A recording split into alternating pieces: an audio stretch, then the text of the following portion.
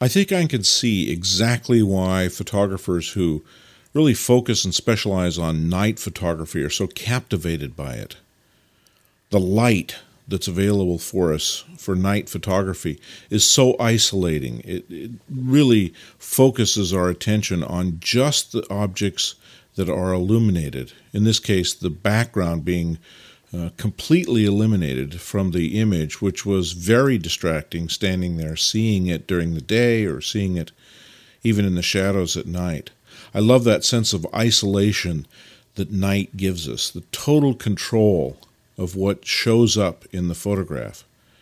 The hard part, of course, is that it's so dark, it's difficult to frame, it's difficult to see. I did a little guessing on this one and got quite lucky the way the two ropes come down to the left and right of the bottom of the frame almost exactly. If they were any closer to the edge, particularly the one on the right, could have been a problem. So framing gets to be a challenge.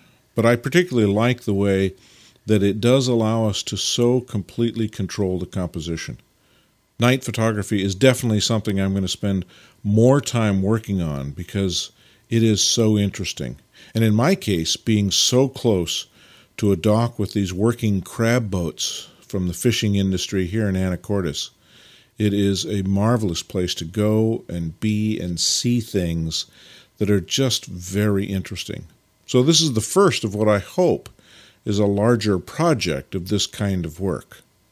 If it is, great. If it isn't, at least this particular image can join the 100 Prints Project, and I can use it with considerable humility as a tip of the hat for those many, many photographers who specialize in nighttime photography and do it so well.